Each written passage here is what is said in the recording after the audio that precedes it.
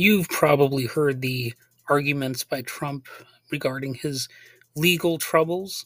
He's saying that it's a witch hunt, that it's election interference, and that they're going after him so they don't have to go after his supporters and all that kind of stuff.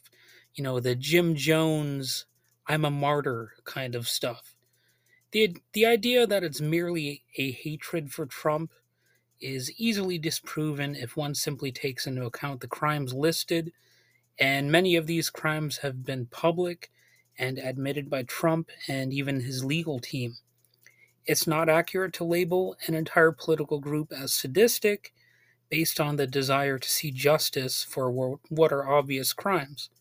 Some Democrats may argue that they want to see Trump held accountable for actions they believe may have violated the law during his time in office as well as after, in some cases, possibly even before he was in office. These actions could include allegations of attempting to overthrow American democracy, obstruction of justice, abuse of power, financial improprieties, the misuse of secret documents, including even nuclear secrets. So it bears repeating Trump did it to himself. He brought all this heat upon himself. However, Republicans will say the language Democrats are choosing to employ to describe the president's alleged actions are nothing but slander. Well, in a lot of cases, you don't even have to really say alleged actions because many of them were actually actions in public. The Republicans will still say these assertions are specifically designed to delegitimize the presidency of Trump and to inflict additional shame upon his supporters. However, we know Trump has been attacking Democratic elections from the start, among other things. Ruth Ben-Ghiat, a New York University historian who studies authoritarian propaganda, noted of Trump, he's set up the idea since 2016 that elections themselves are corrupt and cannot be trusted. This is 7 years now of this narrative. That is true.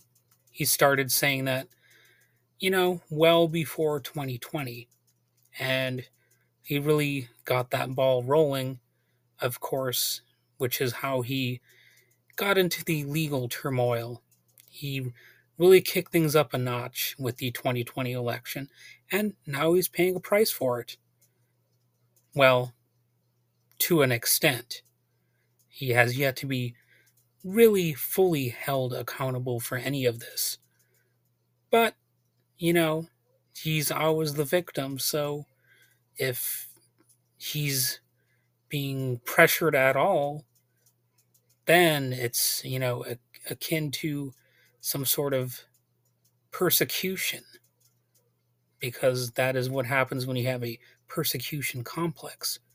Considering all the ways Trump tried to overturn the election, it only makes sense to call him out on it and to hold him accountable for trying to prove his case in every way other than the legal, ethical, factual way. It pays to call him out on everything else too, so people have.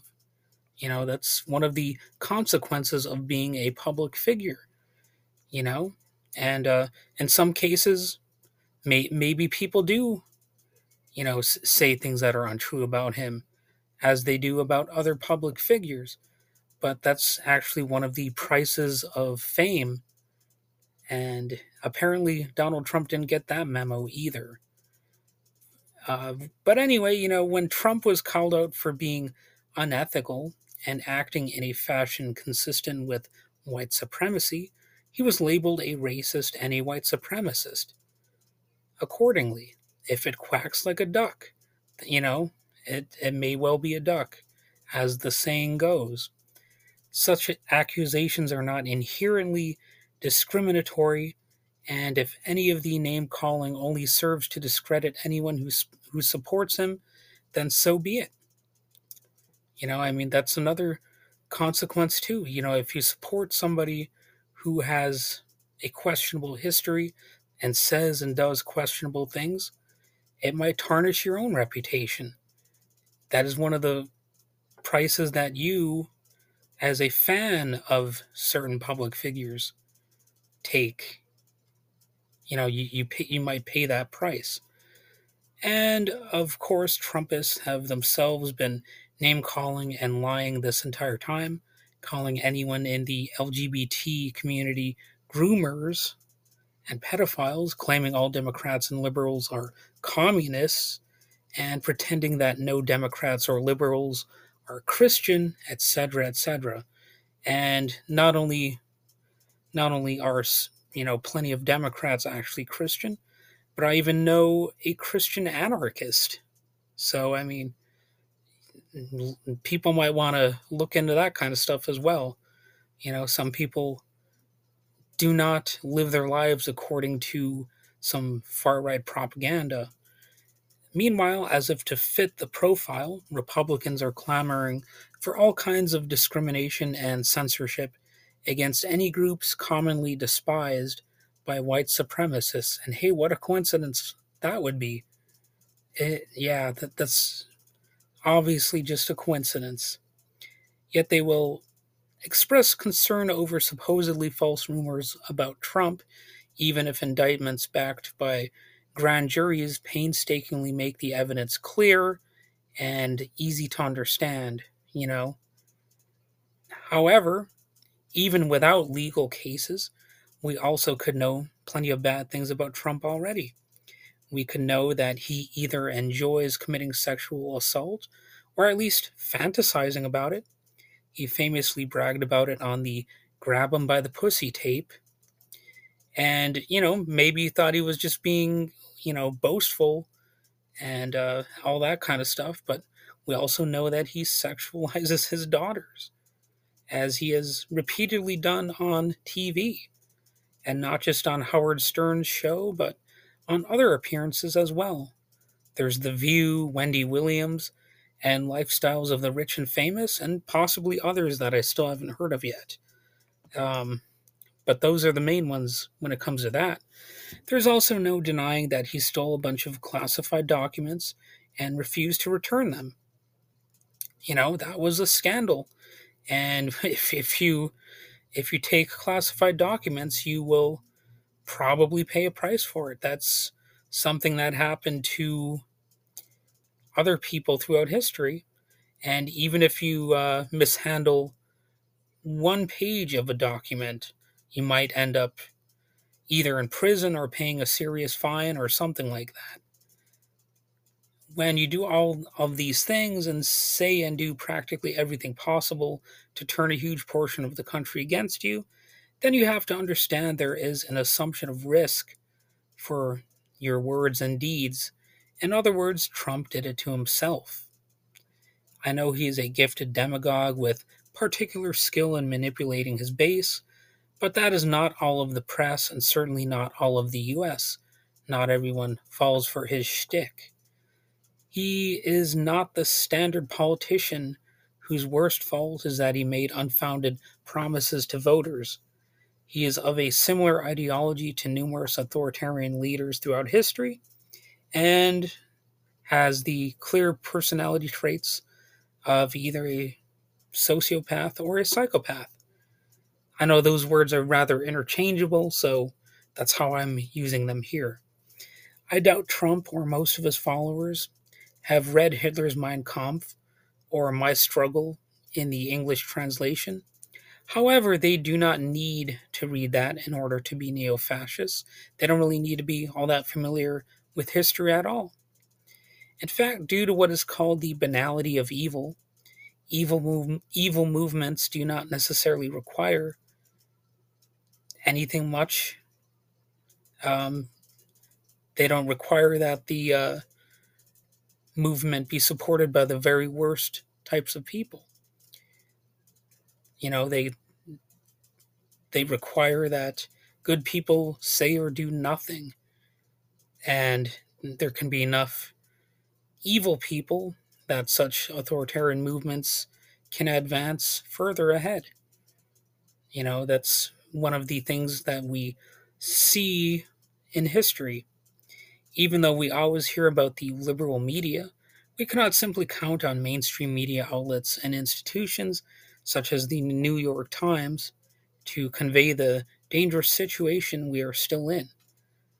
We need to look at all kinds of media, and including a lot of non-mainstream sources, so to speak, to get a more full picture. Of course, when it comes to that, there's a danger of disinformation and misinformation, but there are some credible non-mainstream news sources that actually care about facts and might give you a more complete picture of the current events, including what is happening with Trump. We also cannot simply rely on legal proceedings and related accusations to simply work themselves out and expect everything to go perfectly or anything like that. People really do have to work to create alternative organizations to the status quo, in some cases, basically from the bottom up or the ground up, as certain institutions and even entire states increasingly cede themselves to various elements of neo fascism. Just because you live in a blue state and you think you're safe, that does not mean the red states couldn't accrue more power and become a greater threat to not only their own populations, but to populations outside of those states. By saying we need alternatives to the status quo, that does not mean we gladly let fascists take over all of our institutions, but that people mobilize in new organizations in greater numbers, in addition to some of the older ones, to restore normalcy and actual freedom, not just the Republican style freedom of you are free to be like me, but real freedom and, democracy. And these things I say against the far right are not just vague accusations.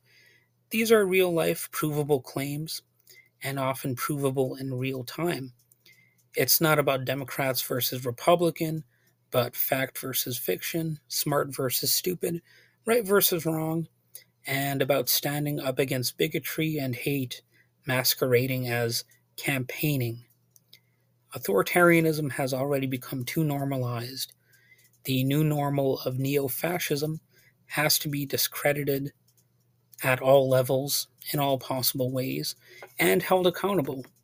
It just so happens that Trump happens to be one of the main sources of the legal troubles happening right now regarding the neo fascist movement. And he has become the most visible face of it.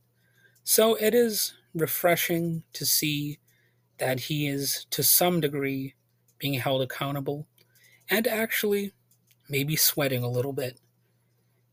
That's not all that we have to look forward to, and we're not quite out of danger yet. But it does seem like maybe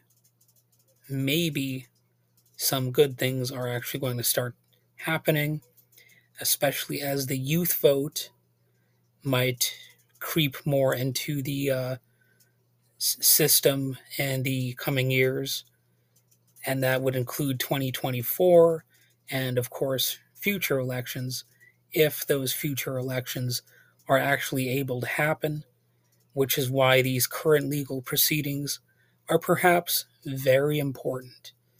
Well, that's really all I have to say about this stuff right now, and you have a nice day.